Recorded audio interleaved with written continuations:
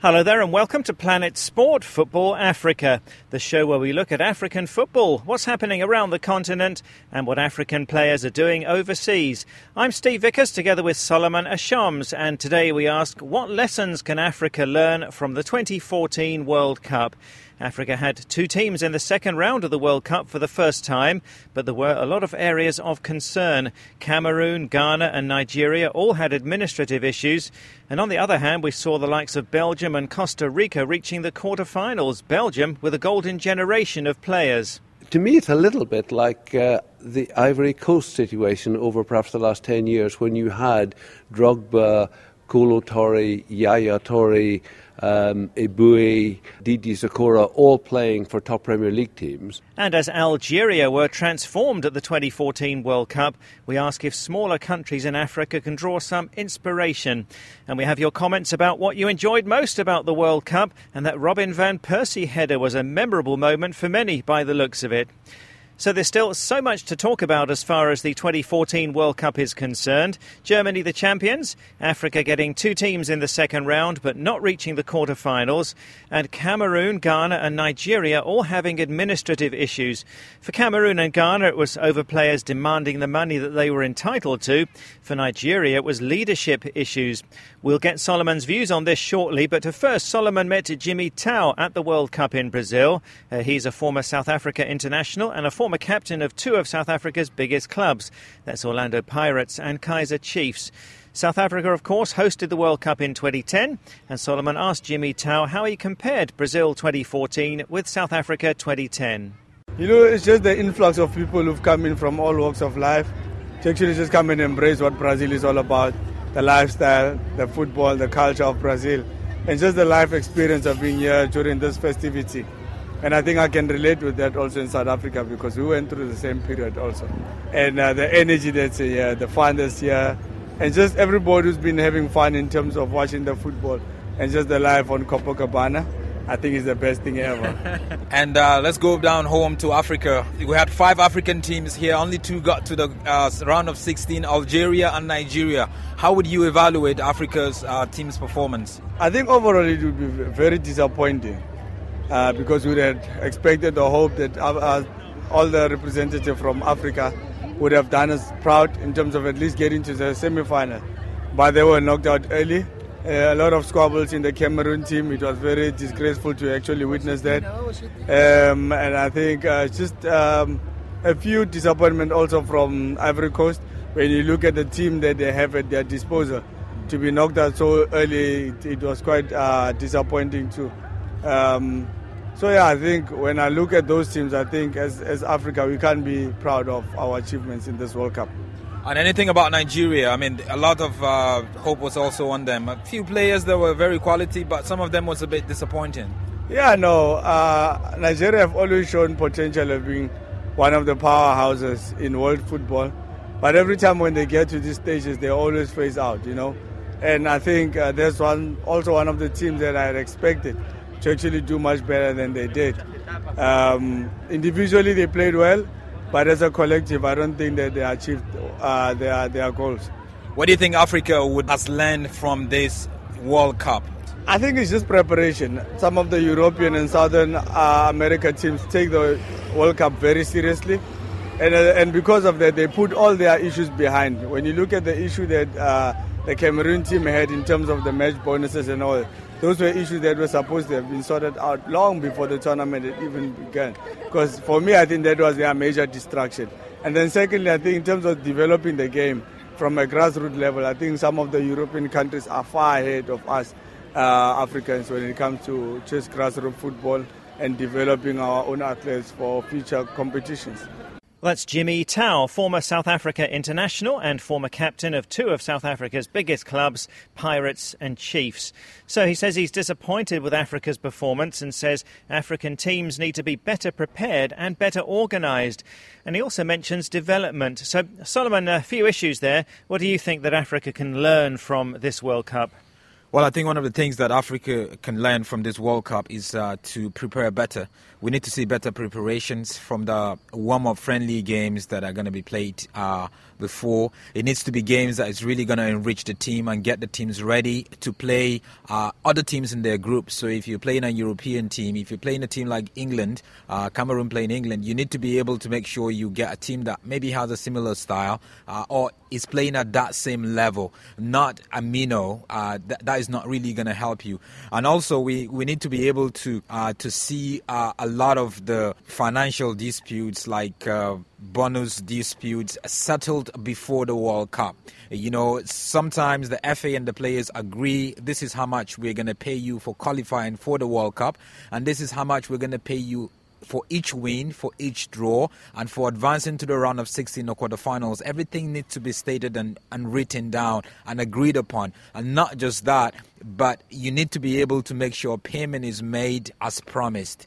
The thing is, a lot of the football associations in Africa, they get quite a lot of money from FIFA, though they receive the money after the World Cup, but at the same time, they get quite a lot of money. So I think they have enough money. It's not about you going to seek for government money or corporate money to be able to settle that. If we can do that, that would be really, really great. And one of the most important things I think also Africa needs to learn from the World Cup is just the case of good organization. We've seen a lot of poor organization on the field of play by teams, defensively in the midfield, losing ball where you're not supposed to, a lot of indiscipline, lack of concentration for the duration of the game, and that has really cost Africa, some penalties, some goals that are not supposed to. We saw Cote d'Ivoire, we saw Nigeria against France in those kind of situations. Towards the end of the game, 15 minutes to go, and you end up conceding 2 goals. I guess those are some of the points that Africa, African teams can sit down and look at and say, look, we have to learn from it, because I feel Africa, has really underachieved at the World Cup. Thanks, Solomon. This is Planet Sport Football Africa. Steve Vickers together with Solomon Ashams. And tell us what you think on our Facebook page, Planet Sport Football Africa. What lessons do you think that Africa can learn from the 2014 World Cup? The Facebook page, Planet Sport Football Africa, and that's all one word. Well, let's hear now from European football expert Stuart Weir. Now, Stuart, Belgium reached the quarter-finals of the World Cup, their best performance since 1986, and they were expected to do well, as they've got a great generation of players who've been performing well over the last couple of years. Also, there was Costa Rica, the biggest surprise of 2014, reaching the World Cup quarter-finals.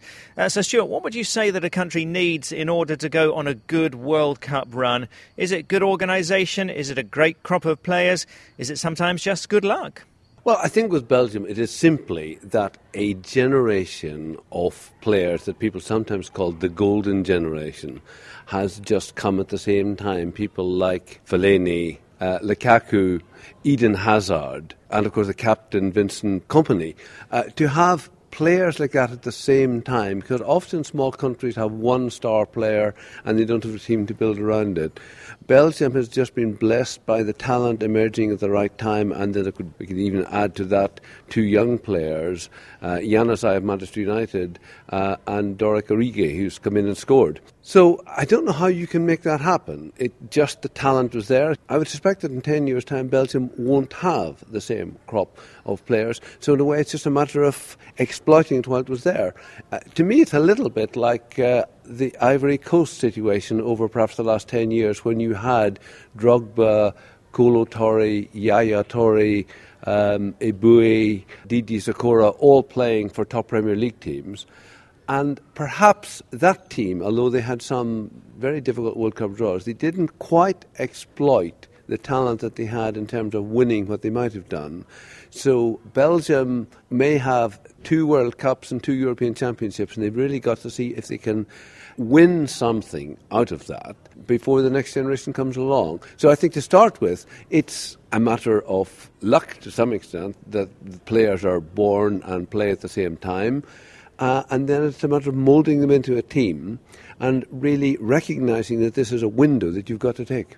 And the case of Costa Rica, just going on a run of good fortune or self-belief? What would you say was the secret there? Well, of course, in England we have the FA Cup, which is such a tradition of giant killing, a little team beating a big team. And to some extent, I think I would see Costa Rica as being a giant killers. I'm not sure what we learned from Costa Rica. Perhaps it's just a one-off. I don't suspect that they will be in the quarterfinals of the next two World Cups. I think they've had their day. They've taken on the giants and they've managed to prevail by playing good, enthusiastic football and getting the goals when it mattered. Well, thanks to Stuart Weir. So, Solomon, maybe the African countries just don't have that golden generation of players like Belgium. Ivory Coast did, but they're old now. Maybe, too, the African countries didn't just have the luck that Costa Rica had. Well, if you look at Costa Rica, they have a lot of young players, so definitely that's a golden generation, and getting all the way to the quarterfinals just show how much potential they do have. Nigeria, had a golden generation back in the 90s. We're talking about the team of 94 winning the Africa Cup of Nations in Tunisia and also doing well at the World Cup in the USA and winning the Olympic gold medal, at the Olympic Games in Atlanta in 1996. I still cannot believe it that, Cote d'Ivoire has never, they've been to 3 World Cups, they've never gone into the round of 16.